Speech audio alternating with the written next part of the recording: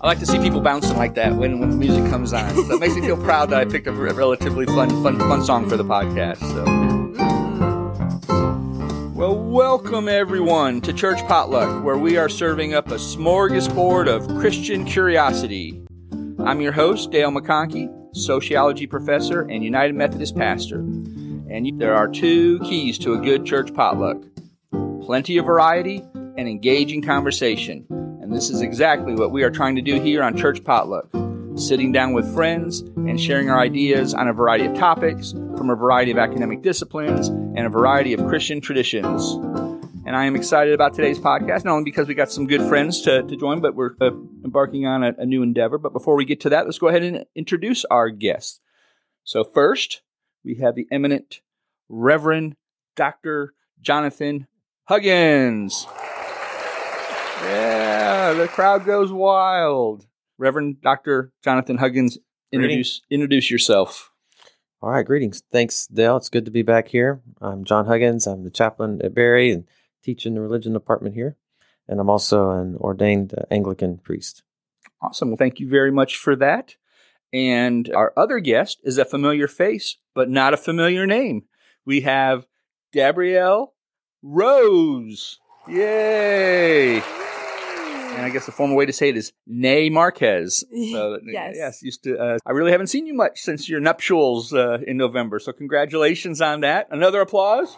Even a loud applause. Whoa, the crowd's happy. So. Thank you, Dale. Yes, I'm Gabrielle Roes, and I'm glad to be here. It's been a minute since I've been on the podcast. Yes, we have missed you, and open invitation. Come on whenever you want. Thank you. Yes, I work in the chaplain's office with John and help do college ministry here. I'm a Berry alum, and I'm in my master's program for clinical mental health counseling. And how far along are you in that so far? I am in my last year. Yeah. So. More applause. Yeah. It's an exciting time. It is. I'm sure a busy time. So now you're married. You've had a little taste of marriage. What's one of the things that through your premarital preparation that you learned that has been invaluable, or what is something that you have learned on the job, so to speak, that you wish you had known before you got? Hard to pinpoint just like one thing that has been invaluable, but I think we had a good premarital counselor, and he sparked lots of conversations and had us pine through different topics. And so I think talking ahead of time did help, but of course there's nothing quite like doing the thing. Yeah, and just learning daily life. How do you share the things you're responsible for and enjoy life together? I think being a newlywed, it's fun. It's really fun. And I'm grateful for the people who are like, take marriage very seriously, obviously. And there are very difficult things about marriage, but I don't know that anyone highlighted just how fun it is. And it's like, we've just enjoyed it. We've laughed a lot. The companionship of it has been a wonderful blessing. Cool. I don't have an aw button, so I'll try to mimic it.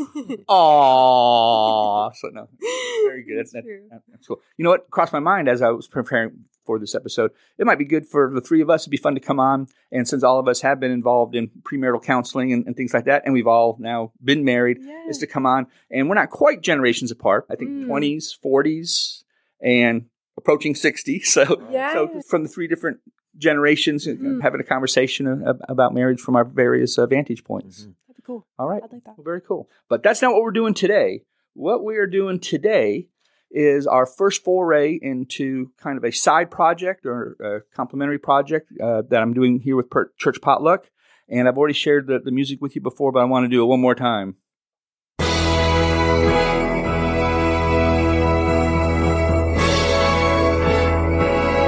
Y'all recognize the music? Jesus Christ Superstar. Yeah.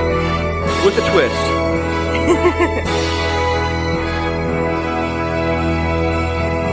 Jesus Christ, movie star. Wow. Should we believe a movie say you are? Jesus Christ, movie star. Should we believe a movie say you are? All right, that's right. We're doing Jesus Christ Moviestar. This has been an interest of mine for, I think, over 20 years. That I taught a class on religion and film, and I told my students that we're going to specifically focus on the way Jesus has been portrayed on films 20, 25 years ago. I said this is going to be called Jesus Christ Moviestar, and I've always been curious about the ways that Jesus is represented in culture in general, but in this particular case in film. Mm-hmm. And there really has been a very big change, both by secular portrayals of Jesus and within the Christian community, the way that Jesus is portrayed.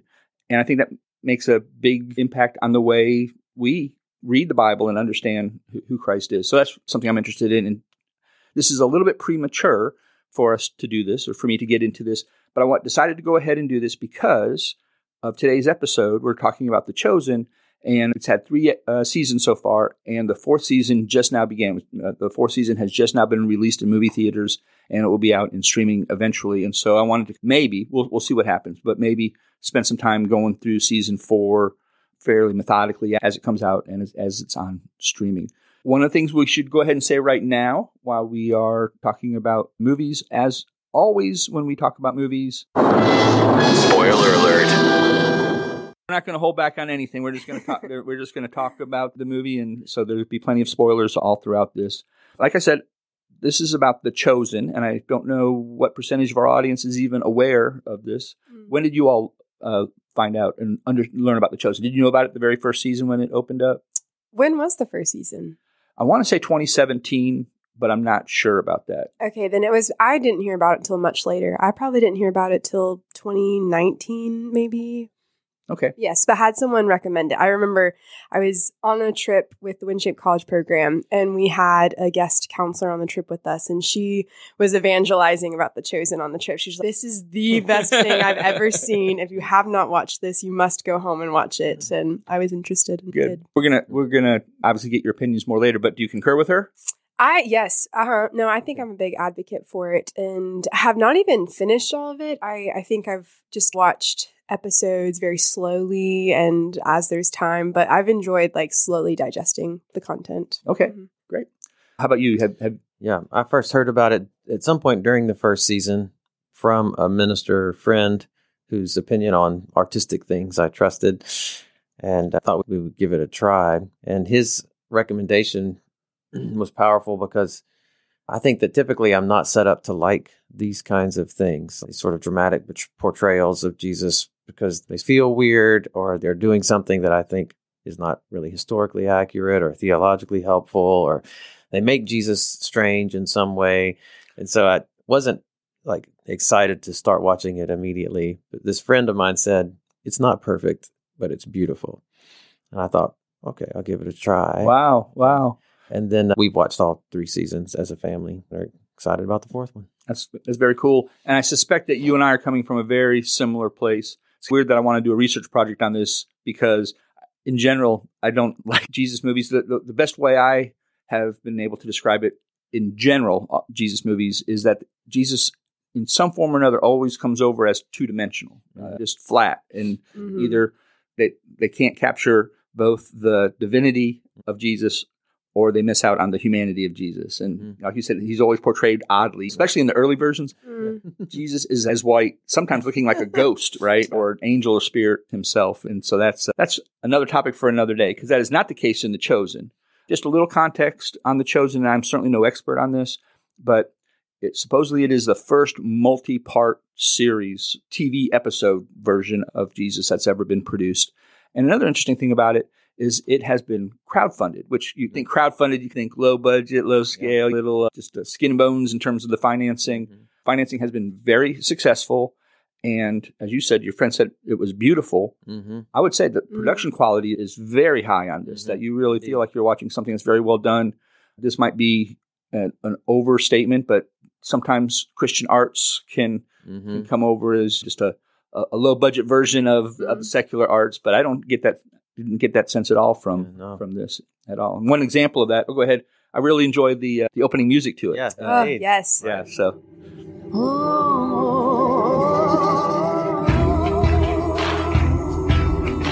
The fish swimming backwards. The video, for as simplistic as the imaging is, it really produces emotion for sure.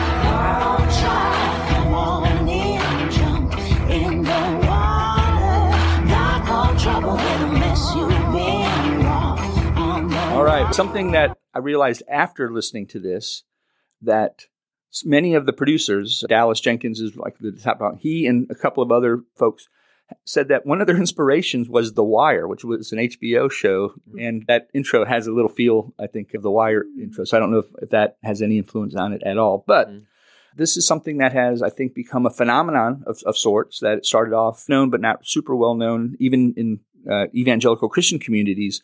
But it has grown in popularity with this fourth season. I've heard more buzz about it now than I had before, maybe because I'm aware of it now and looking for it. But let's go ahead and let's do a game show. Okay. All right.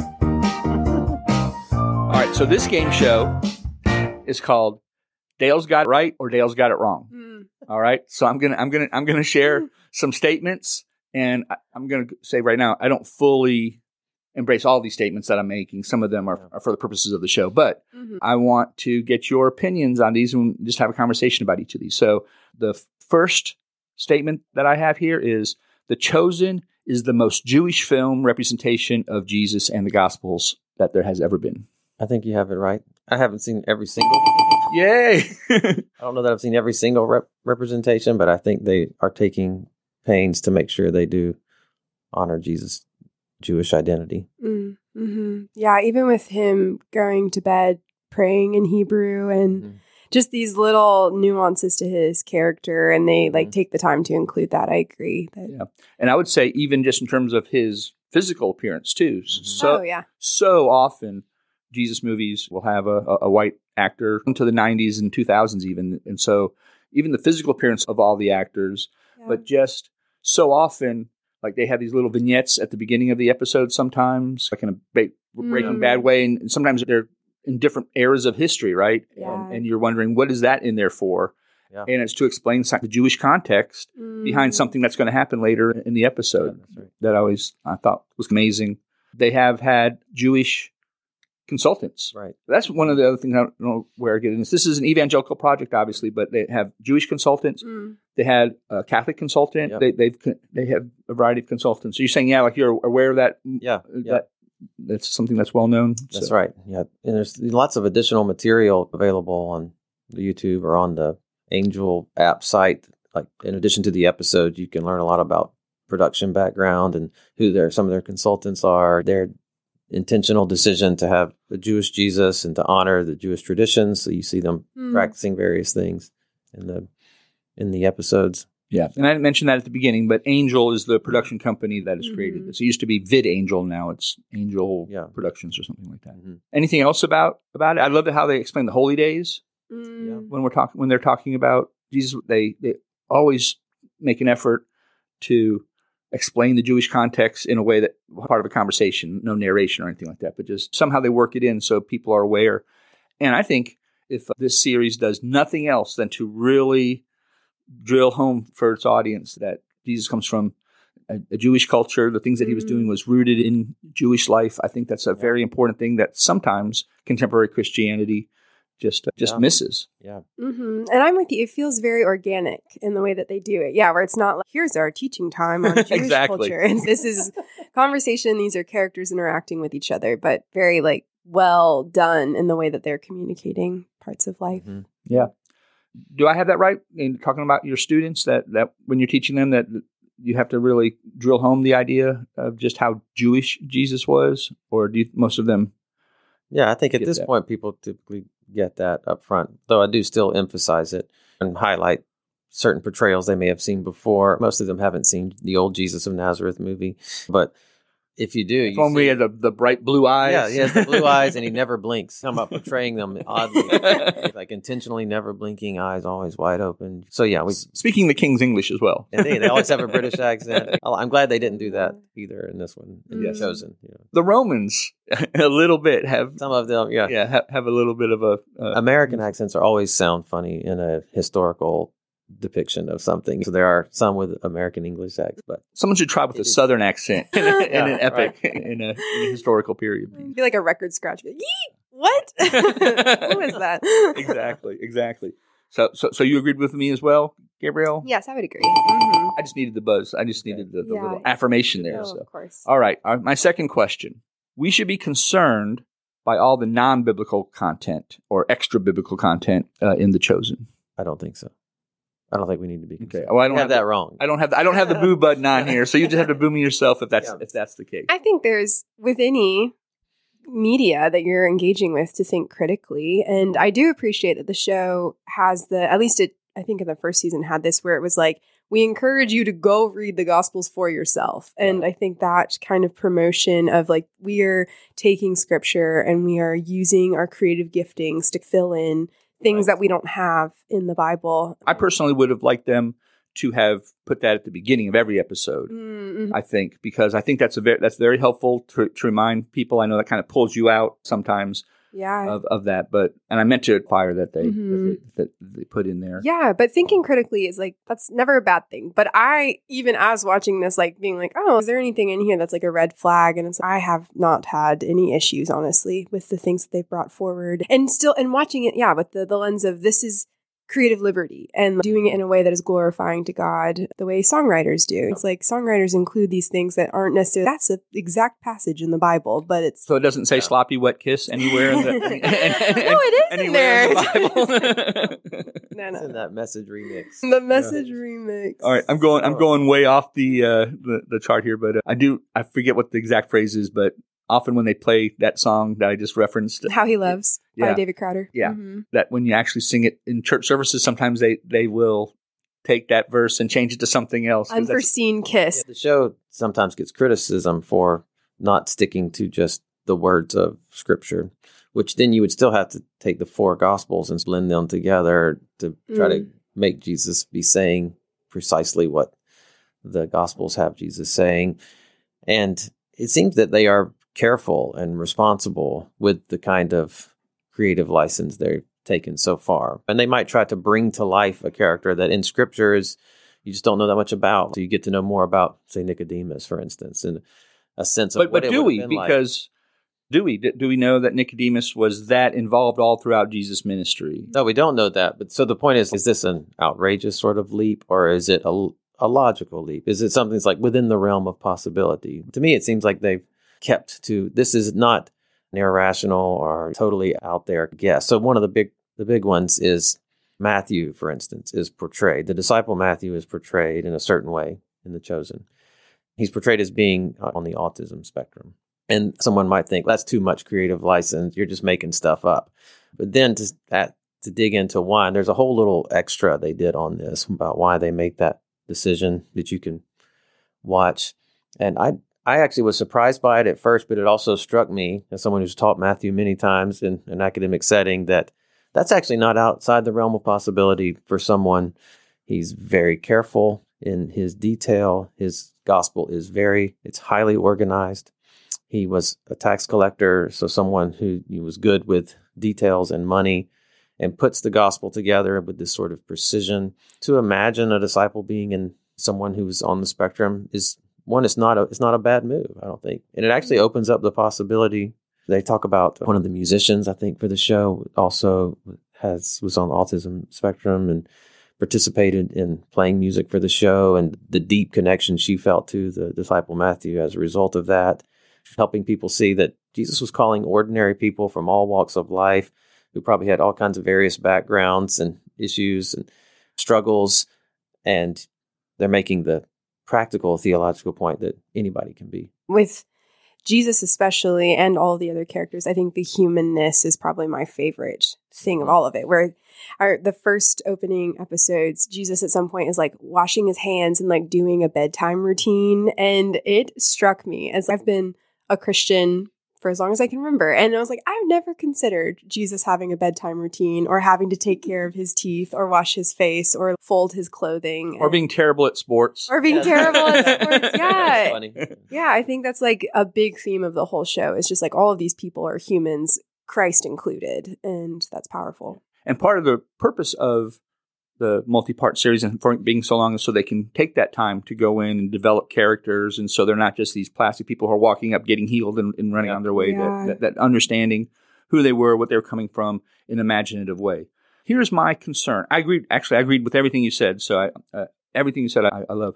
But especially for those who are not steeped in the Bible, but even those like me who are pretty well steeped in the Bible, when you add these extra things, it can get confusing as to whether what's biblical and what's not. Yeah. Sure. And I found myself, that's not in the Bible, is it? And I go look it up and say, okay, all right, I'm not making things I up. actually had a student make this mistake in an answer to a test. Yes. They said, didn't Jesus did this and said this? And I said, no, you're taking that from The Chosen, not from the Bible. So be sure to go back. And so I am concerned about that. And I'll give a specific example later in one of my questions. But like Matthew, I found Matthew to be powerful, right? The redemption that comes from him being a tax collector and just the way he's welcomed, and even seeing his differentness as being a strength for the disciples. Wonderful. And I read someone else from the Gospel Coalition saying very much the same thing. I'm on the spectrum, and this was so meaningful to me. But I do worry about people conflating these things and not realizing. I had someone at my church say they needed to have a little flag at the top or something that says, this is from the Bible. Okay, this, and then have it off when it's not. Okay, this is from the Bible and this is not. Or I don't know how serious he was being about that. But I do worry about conflation that so much extra is brought in. If the ratio was different, I think I'd be a little less concerned. But it's about, I'm making this up, about 80-20. Only about 20% of the stuff is like directly stories from the Bible. And there's so much else that I do wonder if it will get mixed up in a way that will be could be detrimental. Yeah. I totally agree with you. And I think, John, like you, I'm very picky like this. I do think the gaps that they fill in and the imagination that they use, in your terms, Gabrielle, does glorify God, is sincere effort to imagine what it would be like in a way that I would usually be critical of. Oh, that wouldn't be that. Oh, that couldn't be. But I found myself very moved by the stuff that they have added very often. And it's good if we can use it as conversation starters. It's good conversation starters about Jesus, and also for people who are in the church for reflecting on, like, help get inside these gospel stories that maybe you hear the reading in church on Sunday or you've read it devotionally, but to help them come alive. And part of the goal is, one of the things I think they do really well is getting the spirit of Jesus. They seem to just have hit that solidly well, like the spirit of what he was. Hold on to that, because we'll get to that here in just a second. What would you all say to one of the members of my church? Because I showed very moving, in addition to Matthew having these autistic characteristics, you have James, which they refer to as little James, having a physical disability. And I showed this part to my church where there's this wonderful 6-minute exchange between little James and Jesus. Why aren't you healing me? Right now, there's no evidence in the Bible that James had this physical, but that 6-minute discussion is powerful to anybody who has been chronically ill or has a physical disability. But when I showed this to my church, a lot of people liked it and enjoyed it. But one person, and he said it very graciously, it wasn't hostile or anything. He said, but doesn't it say somewhere in the Bible that you don't put anything, there's nothing that you should, I should have looked up the verse before I'm saying it this way, but it's good on its own. You don't need to add anything to it, and it's actually wrong to add anything to it. So what would you say to someone like that who takes more of the Bible and only the Bible kind of approach to their understanding? I think The Chosen's not claiming to be the Bible directly. It's not claiming to be inspired in the same way the scriptures are. It's trying to artistically help these stories come to life for people first. And kind of like a Ben-Hur kind of thing. The Jesus is proclaiming. He's there, right? Yeah. I don't think that's in the Bible. No, it's not. I've been heard. Well, there is actually. Well, anyway, there's like, in that moment, they're making a kind of a theological point about someone who suffers from an ailment or something and they're not healed. How might they walk faithfully in that? So you have these moments where they're inserting things into the story to teach something that is true, like Christians would still affirm this truth that's being illustrated, even if that's not something that happened in the text. And part of the issue here is, I think people who know the arts well, who know literature well, even maybe people who study how history is written, historiography, can get this stuff and roll with it and appreciate it. And I find that people like literature types usually are better at getting what the Bible's after than, say, like engineering types. Like the people who say, I need all my... Now be careful there. My wife was an engineer. I've often experienced people like that who want the Bible to function like instructions for how to construct something. And so all the I's have to be dotted and the T's. People will call it God's instruction book sometimes. And I cringe when I it's like the mechanism of instruction is not what you would expect or think it should be. Like they need it to be very precise and almost like a mathematical book, if you will, and don't know how to handle that. How come Jesus says it this way in Mark's gospel and he says it differently in Luke's gospel? What are we to make of that? You're actually creating a problem that doesn't actually exist given the world in which these means function, how they operate. I remember when I was growing up and trying to really get into the Bible and understand it, I was always frustrated when Jesus never said flat out, "Yes, I'm the Messiah." It was always, "You say so," or, and it's like, and I didn't understand the context behind it. And so how come he's being wily there? He's not coming out. Yeah, I've heard one of my professors we were talking about the book of Revelation, for instance, and he says people want it to be a puzzle book where it's just a bunch of puzzle pieces that you put together. And if you can figure out the right way to put it together, then you see everything. Mm-hmm. But the literary genre is functioning more like a picture book. So imagine a children's picture book. It's not a puzzle with pieces. It's painting pictures for you. And each of these pictures has a powerful message to communicate. But you got to be willing to see the pictures and let them do what they're trying to do rather than trying to force them to do what you want them to do, which is give you a detailed map of the future or the present or something like that. Yeah. So I think like The Chosen is just trying to help these stories come alive for us, not say, we think this is what really happened, like a scholarly account. I was thinking about that where it's like the core issue seems to be biblical literacy, and watching The Chosen is not going to fix biblical illiteracy. It's like, that's what you're trying to amend. Like, you do need to go read the text. You do need to go study. And this is not doing that. Yeah. Like Jon's saying. Using this psychological term, it does help us get the gestalt, though, right? The big picture of who Jesus was and what he did, just not the details. So, great. I'm going to give myself, even though I was wrong on that, I'll give the conversation a thumbs up. All right. Gabrielle, you get us started on this one here. So here's our next question. Jesus' personality and demeanor in The Chosen is consistent with the way he is portrayed in the Gospels. Dale's got it right, or Dale's got it wrong? I want to say yes. No, you want to say Dale's got it right. Dale's got it right. All right. There we go. Yeah, I would say so. I think the point of the show is it is making you think about the character and personality and demeanor of Christ. And so none of us know for sure like what tone he was talking to Nicodemus with, but I think it was thought-provoking. It was thought-provoking to me to be like, wow, how did that come across when he's telling Nicodemus that he must die and be reborn again? And like, how can you say that seriously when you know that doesn't make any sense to the person you're talking to? And I don't know. I think it's like we can't know for sure, but the Christ that I have come to know and come to understand in the character of God that I have come to see throughout the Bible, it's like it felt very consistent. Just in my spirit, it felt consistent with who I know Christ to be. And I really like how you put it in terms of tone, right? I've always wondered that. I often wonder that when I'm reading passages of Scripture. Is this being said in a very gentle tone? Yeah. Oh, ye of little faith. Or is it being said, oh, ye of little faith, right? They're so different. That's so different. Yeah. So I often wonder, how do we insert tone into Jesus' words? But I agree. My sense of who Jesus is very consistent with that way. Yeah. So I think the actor and the writing has done a really excellent job with this, because Jesus isn't just one way. Depending on where you are, maybe on the theological spectrum, you want Jesus always meek, mild, and gentle, or you want Jesus always harsh and proclaiming the truth. And the fact is, the Gospels portray him with this dynamic, that he is compassionate and gentle with people at certain times and harsh with people at times. And that actually comes across in the story too. So, for instance, when he's rebuking James and John in one of the episodes for their desire to want to, rain down God's wrath on these people who they perceive as their enemies, Jesus takes them away and he's rebuking them harshly, such that even watching the show, you're, ooh, that was tough. But he is clearly also loving them. You see that story in the whole context of the show. There was another moment where he's really frustrated with the Jewish authorities it's that passage where he's talking to them about how they emphasize the minor parts of the law. You strain out a gnat and swallow a camel.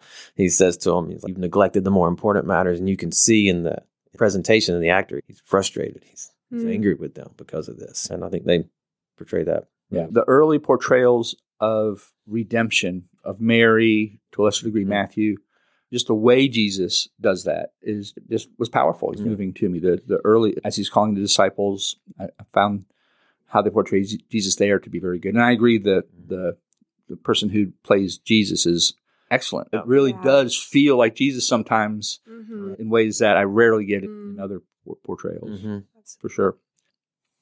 Have they captured Jesus's feisty prophet side yet? he hasn't gone into Jerusalem for the big crescendo. But do you get that at all? That's what I was just alluding to. He's being feisty, calling people out. And, Yeah. Okay. And is he even getting in the show? It's being portrayed in such a way that he's becoming more bold and more vocal as he's heading towards Jerusalem, which fits with the gospel trajectory of the mounting tension with religious authorities. Just keeps getting bigger and bigger as the story goes. I agree totally that it has it's building to those more prophetic and more feisty moments. The episode that I'm thinking of, which, forgive me because I can't remember what town he's in, but it's when he goes into the synagogue and he reads the passage from, what it was, Isaiah maybe? And it's like, I have come to free the captives. And he's like, this is true now. Like, I am the one who's come to do this. That's a great scene. And I remember watching it because I'm like naturally a people pleaser. And so like watching the room go from, oh, buddy, this is so fun that you're here. Why don't you read a passage for us for synagogue today? And then like everyone's slowly like angry at him. And he like mic drops and like they like obviously try to kill him is how the story goes. But it's just like, that to me was like feisty prophet right there, where it was like, that's. It was totally controlled too. Yes. In the way Jesus was responding. I love it. Surely you're not saying this. He goes, I think I was pretty clear. Yes. Yeah. At one point they say he didn't use those words, and he says, well, that's what I meant. Oh, yes. That is, yeah. And they don't overdo the humor, but man, they really do capture in a way that I really have enjoyed thoroughly. Another scene, since we're talking about favorite scenes, I like that his cousin John the Baptist is right. Come on, you got to pull the trigger. Let's go. We got business to do. Let's go. And I like his portrayal, just being a little out there, like that friend who just wants to go in head first to everything. And so he's pushing Jesus to do this, and Jesus says, "It's not time yet. It's not time yet." Yeah. And then they come back to the camp. And there's somebody who's being possessed by a demon, and Jesus runs over there and just starts yelling, out, get out, get out. And the demon does leave, and the guy is just laying on the ground healed, and there's just like total quiet. And everyone's in stunned disbelief of this display of power of casting this demon out. And just all very quiet. And then just out in the distance, tiny little image of John the Baptist. Yeah! That's awesome. I haven't laughed that hard at anything, and certainly not in a Jesus movie, funny. But in any recent movie that I can think of. It was just, the timing was great, and I really enjoyed that. All right, so we all agree with that. All right, Dale is right or Dale is wrong. The Chosen is errant in the way it gives authority to the Bible. And here, I'll go ahead and explain that. One thing that probably the biggest thing that has not bothered me, I don't know, every time they have Matthew writing stuff down, to me that takes too much license, and that puts an authority on the Bible that it was being written down while it was happening.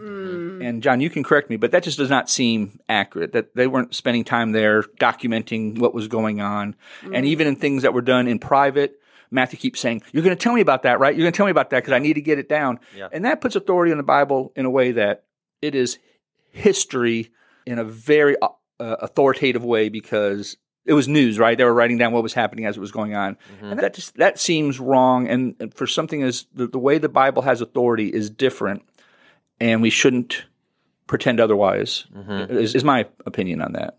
But it's a creative way of suggesting through the show that how these things go from event to text. What we don't have in the Gospels, yes, it's not a video transcript. It's not as if someone were there transcribing everything that happened. That's not what the Gospels claim to be. But there is also evidence that students of rabbis did dictate or take notes on things that their rabbis were teaching them as early as the 1st and 2nd century. So I've come across this in study and teaching. So it's not outside the realm of possibility that one of them, and Matthew/Levi, being someone probably of a little higher literacy, maybe making notes. So that's not outside the realm of possibility. That's helpful to me, because it just seems, especially if you are nomadic like they were, you're being around, that you're not going to have, they actually hand him a little, and I think Jesus says, you might be needing this or something like that. And I did like the vignette at the beginning of one of the episodes where they show them older. Yes, I was thinking that and Matthew was writing it down. And so that makes perfect sense. It seems consistent, but to be documenting it as they went along, so maybe I'm being a little bit too harsh on that, but that just seemed to be a stretch to me. No, that's fair. Yeah, I think that's a thoughtful critique. Interesting. I didn't know that about, rabbis and their disciples or their followers. So nothing more about biblical accuracy or portrayal? Just in general, in terms of the philosophy of the show, they want to honor the scriptures, and the scriptures are the authoritative account of the life of Jesus, the only ones we have. It's the only ones the church has ever had. It's like, how do we know anything about Jesus at all? It's from the New Testament writings and specifically the gospel writings. So they are reliable access in terms of the witnesses, learning what did the eyewitnesses and the people who come immediately after them, how did they remember Jesus? What did they say about him? We don't have any other access to Jesus aside from these documents where we could say, this is what really happened, or this is. So the Bible does function authoritatively for us. Oh, I totally agree with that. But I'm just saying there's an authoritative in that this is our best documentation, but there's also an authoritative, this was written down at that moment, which is one step toward God's hand was on the hand of the author writing it down, so it's totally inerrant because it was written by God, not by humans. That's a testament of faith. And so I just thought that was one step too far for me. It seems like a tricky thing to portray. What would you have imagined a more accurate way to convey how Scripture was written down? Like the vignette where he's like writing, is that like maybe even multiple times doing that vignette to remind us that these things were being recorded by people who were there and who were witnesses. I think that's important because you have other people who say this was all made up after the fact and everything, but I think it's pretty clear from the Gospels and the Book of Acts that people were definitely convinced of what they had seen and experienced, and so that's authoritative to me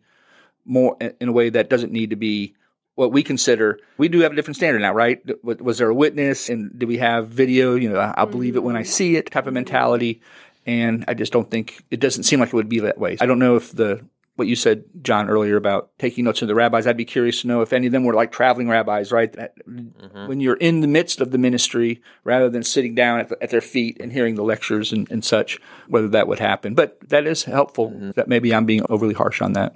And just for the sake of trusting the Gospels, one thing I think about is Jesus says things in ways that are often easy to remember. So he's telling a story, or it's a short kind of statement. He's not giving these long discourses or long treatises that are very complicated. Often it's easy to remember stuff that he's probably saying many times as he goes from one place to another. So the trajectory in terms of New Testament canon formation, you're going from eyewitness accounts to the oral tradition to written documents, and that oral tradition season is anywhere from 30 to 40 years after the time of Jesus. But we're not dealing with content that would be hard or difficult for people to pass on in their memory, given the because he was a storyteller, culture, right? And that's very memorable, right? Yeah. It's not systematic theology. That's right. Okay, good. So Dale's wrong. This one I'll already go ahead and say that I think the answer is Dale is wrong, but I just wanted to bring this up as a point of conversation. Dale is right, Dale is wrong. We should be concerned by the association or connection of this series to the Left Behind series.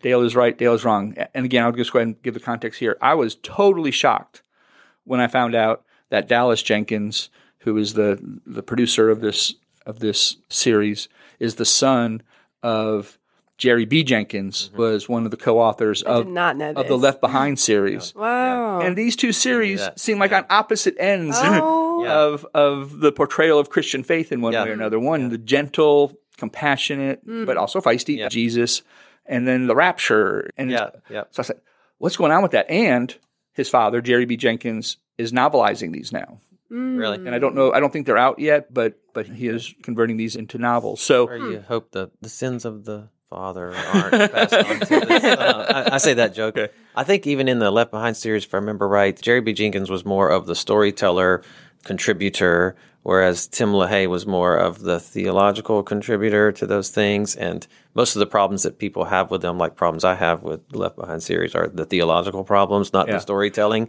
issues. I didn't mean to cut you off there, but it's fascinating. In the little tiny bit of research I did on this, even major newspapers were complimenting the storytelling, which I found to be interesting. That I would have thought they would have just dismissed it out of hand because of the theology behind it. And this is also, can't go on this, but when you look up the pictures of Tim LaHaye and Jerry B. Jenkins is always smiling. Tim LaHaye, not so much. I do find that interesting, and I would love to hear Jerry B. Jenkins' thoughts on that, now being part of two big projects, two really major Christian phenomenon in the literary world. It's also probably something neat there to Dallas being able to grow up in that semi-artistic environment where there's books and movies being produced, and then him learning to be a director, a producer, a very writer. Good one by all appearances. Almost like that was necessary background for Dallas to be able to do what he's doing. Yeah, it equipped him for making The Chosen now. So maybe y'all are saying we needed the Left Behind series in order for us to get The Chosen. Only the Lord knows. That's always a good fallback into a Jesus series rather than a So you agree with me that those both seem very different, right? Oh, yes. The connection there is very surprising to me. So I thought that was interesting. But we shouldn't judge The Chosen or be worried about the connection there in any way. It would be funny if they get to series 6 and then just everything. Yeah. Wow. it just goes into a Left Behind movie. That's right. That's right. This is the prequel. Yes, that's right. That would be disappointing.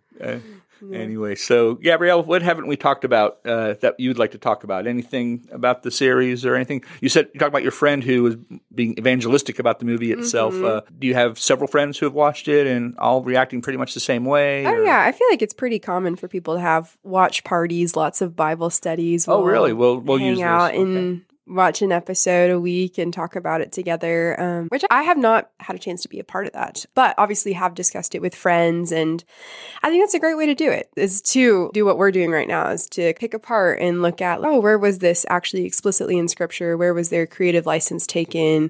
What is being, what theological points are they making about Jesus? But people seem to really enjoy it and love it. And again, it's just the whole thing of Jesus being embodied and being made real to me. And again, I think I already said this, but the Nicodemus episode really was very important to me. And again, to see this chapter that is typically, it's just all these bullet points in the Bible of here's a point, here's a point, here's a point. And you're like, how in the world did that make sense in a conversation? And it was a light bulb went off in my brain to watch this portrayal of Jesus have a conversation with Nicodemus, and somehow these points did flow into one another and did make a coherent statement. And I was like, that's shocking, because to me they were so disparate and confusing, and I think it was powerful to see that. I like that. You're right. Sometimes in Scripture, it is, just documenting things Jesus said without a whole lot of the context, or it's not very rarely is it a full conversation where you're getting both people. And so I agree with you that seeing, that would make sense in how this comes up. I do that a lot as well. It's nice. Yeah. Just putting some flesh and bones on words that we read all the time. I also appreciate just highlights from the show, but the Sermon on the Mount, it was a huge buildup to it. And I think that was something I'd never even considered. It was I wonder what it was like to prepare, and how much did Jesus actually prepare? And I like that they showed both the logistical preparation on how we know lots of people are going to be coming out for this, and how are we going to do it? And then it made me think, and not in a judgmental way, but so Jesus really had to sit there and think how to say this. A very human aspect of preparing a very important speech. And he's human, so I guess you would sit there and say, what's the most effective way of doing that, rather than just this disembodied spirit having the words already, and I've already got exactly what needs to be said, and I don't have to give it any reflection. That was a thought-provoker moment for me. Yeah, and as you're saying that, I'm thinking about the fact that Jesus had to pray as often as he did. And it's, it wasn't just this divine zapping of knowledge and ability, but he's communing with the Father. He's reflecting, he is thinking. And it's not too much of a stretch, in my opinion, to think about him trying to decide, how do I best communicate this to people and take these huge theological truths and put them into stories that they will remember. And a common person can walk away and think about that for days. I like that a lot. I think for me, this is one of the most human representations of Jesus without sacrificing the divine aspects. Yeah. It so often comes down to either or in these portrayals in film. Indeed. And I think this really does a great job of showing the fully human and fully divine. Yeah. One other thing, my husband, I think, is less excited about The Chosen than I am. He still likes it, but he had made the comment of he did not enjoy the additional like romantic things happening between some of the disciples. And I was curious, I don't know, did that bother either of you? Do you know what I'm talking about? You're the one married to him, so what does this say? Yeah, I think he is more like black and white than I tend to be. And so I think for him, it's like that is irrelevant to the story, starts to feel rom-com-y when this is supposed to be about the Bible. Here's what I'll say attached to that, and I've got a good and bad point to it. I do think that they're going so much into the backgrounds of some of these characters that it has started to feel like is dragging a little bit for me. Because I was immediately fascinated. I binged so hard when I first I didn't watch this until within the last couple of months. Okay. When I found out the fourth season was coming, because I said, Dale, you've put this off long enough. But I was worried about, especially my bias, coming from conservative evangelical kind of circles, that it was, but so I had a bias there that I have to confess. And so I just binged, and I was just fascinated, and I was just taken out. I was being moved for emotions and tend to be more analytical when I watch things. And so it was just wonderful. But then the third season, it started to slow up for me. Now, a good part of that is that I'm going to have to edit this out. I've got a brain cramp. I think some of that does capture the pacing of what ancient life would be like right. in Israel, that things just didn't go from here. It's not like Mark, where bang, things are happening every moment, right? That there's lots of time in between, and there's just conversations, and there's family moments, and there's other things going on rather than just the teachings and just these historical moments. That's true. So there's something good about that. But sometimes when it gets into so much imagination in terms of the romance, but I haven't for a moment thought, oh, that's too much romance. Personally wish that they had gone through Peter and Eden's miscarriage, that they dragged the tension between them out a little longer than I would have liked. I was drawing on. When I found out what the issue was, I said, that's good, but this is me being critical with zero editing and knowledge of movie making. So maybe it was perfect in the way that it was done. But for me, that I said, they were showing her, I said, come on, you're a good family.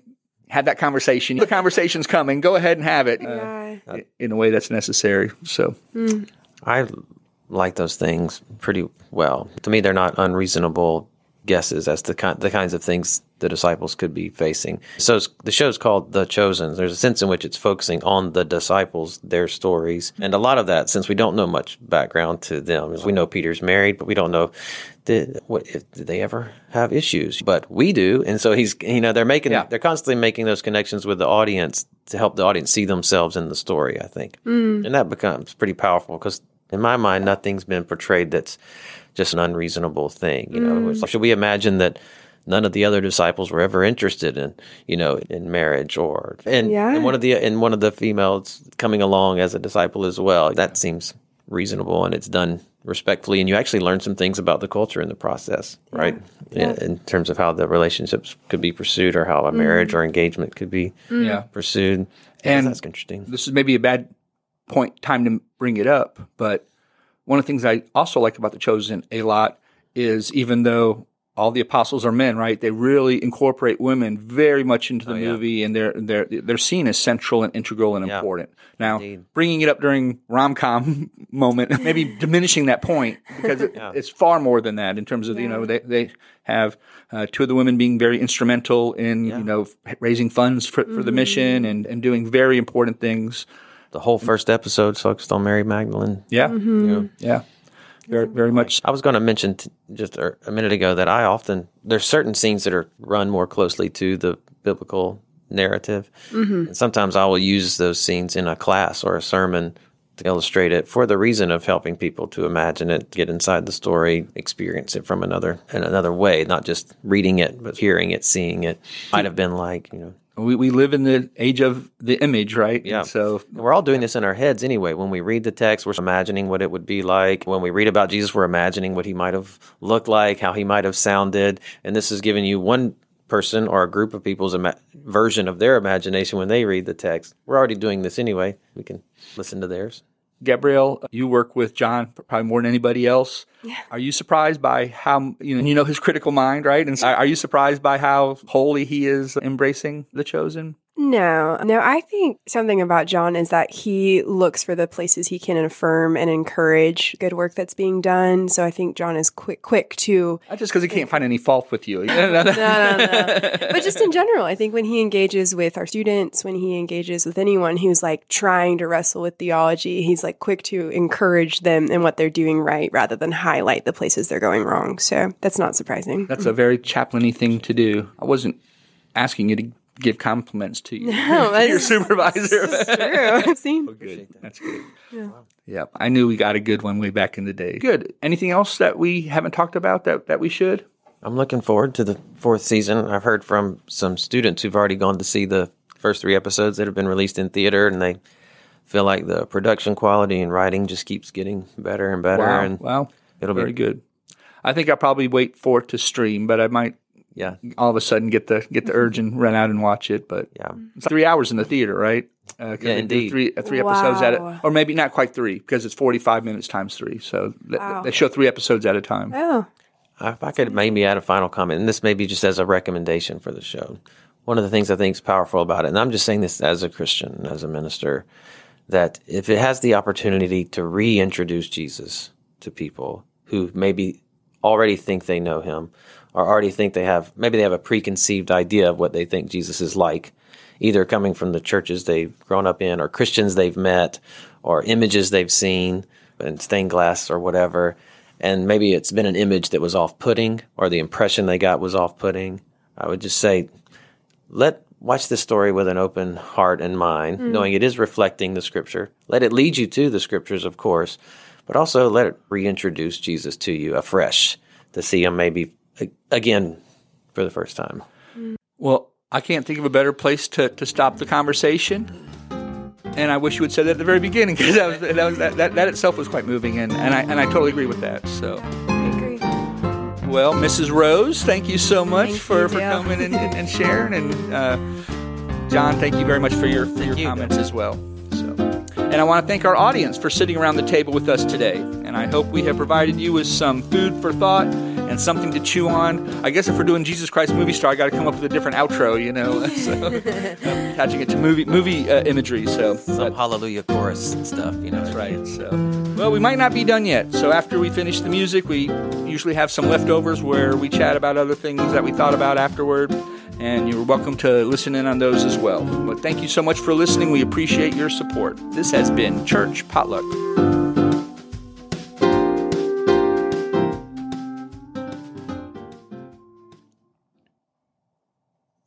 All right. We are done, but we're still recording. Okay. So you can leave those on if you want, or we can just sit back and chat. So that was really good. And I really loved what you said at the very end there. That's exactly how I feel about this. And you kind of said it at the beginning in a different way, just that even though with all the extra and added stuff, it glorifies God and does do a faithful job of portraying the character of Jesus. Yeah. No, I mean, even I think it's so hard to come by media of any kind that is like good for the soul. And so I know it's like just in my very personal life on a Friday night, what are we going to watch? And it's so nice to be like, I watched something. You're going to watch a rom-com with your husband. Yeah, watch a rom-com. No, I mean, because that's how he's portraying. Yes, yeah. But I think it's so nice to be like, I can watch this show that I'm actually going to leave feeling nourished rather than depleted. I'm going to leave feeling rested and thinking more about Christ. And it's like the fact that there's something that exists out there that's like that's a show is amazing. I think previous media portrayals, movie, TV show portrayals of Jesus it's been too easy to sort of critique them because there's stuff that's just kind of obviously strange. But I was surprised at how moved and touched I was by watching. Me too, totally. And it kind of took me by surprise. I mean, in that first episode when when Jesus finally enters the show right at the very end, and he quotes this passage that she's learned as a little girl, I've chosen you, and and then goes up and puts his hands on her. My wife and I are both just like, the floodwaters open. We're just like crying. And some of the appreciation of these moments is born out of your own life suffering, and wondering, where is Jesus in this? Is Jesus with me? Is he near me? Seeing it portrayed, like there's that moment when one of the disciples, I forget which one at the moment. Nathaniel? Yeah, is portrayed as having had his businesses fall apart, and he's crying out to God, like, where are you? And he feels like God is nowhere to be found as he's praying. Yeah. And then later in the episode, he meets Jesus, and Jesus says, I saw you. Under the tree. Once again, it's like, it's like all your own personal life suffering and hardship comes to the surface in that moment. You're like, did you see me, Jesus?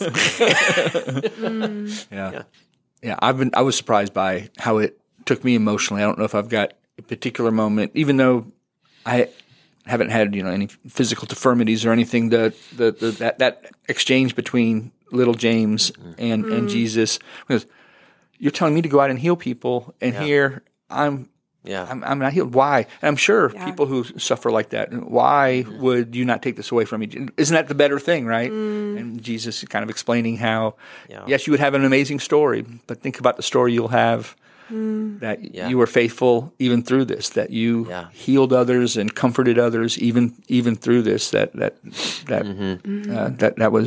touched me very powerfully. Yeah. And I was thinking about, this was I don't remember which question brought this up, but I was thinking about the fact that we preach, like Jon and I both preach on Sunday nights at College Church, and the whole idea of preaching is like you are saying more than just the scripture. Like we read the scripture and then you elaborate and you add in other stories that connect, or you kind of, add in some commentary on things that are going on. And thinking about The Chosen doing something very similar, and preaching being taking the word of God and helping apply it to this current context. And I'm thinking of so many of my students, and like me studying to be a therapist, it's like so many of my students are very in touch with emotion and like want to connect with something real and something deep. And then for this show to be like a timely thing for this generation who is like, no, that's real. Like what I'm watching is real, and it's not just some facts or some theology, but there's story, there's narrative, there's healing. And so I've never done this during the leftover time, but that's awesome. Yeah. And that's how I answer the person at my church who said, you never add or take away from what's in the scripture. I said, but that's what preaching is, right? That we're finding ways to explain what's being proclaimed in the Bible. So the way you said it was, I love that. Exactly, that's what preaching is, and this is preaching, and it's difficult to sometimes find preaching exactly how you like it, right? And, but the Chosen does such a good job of it.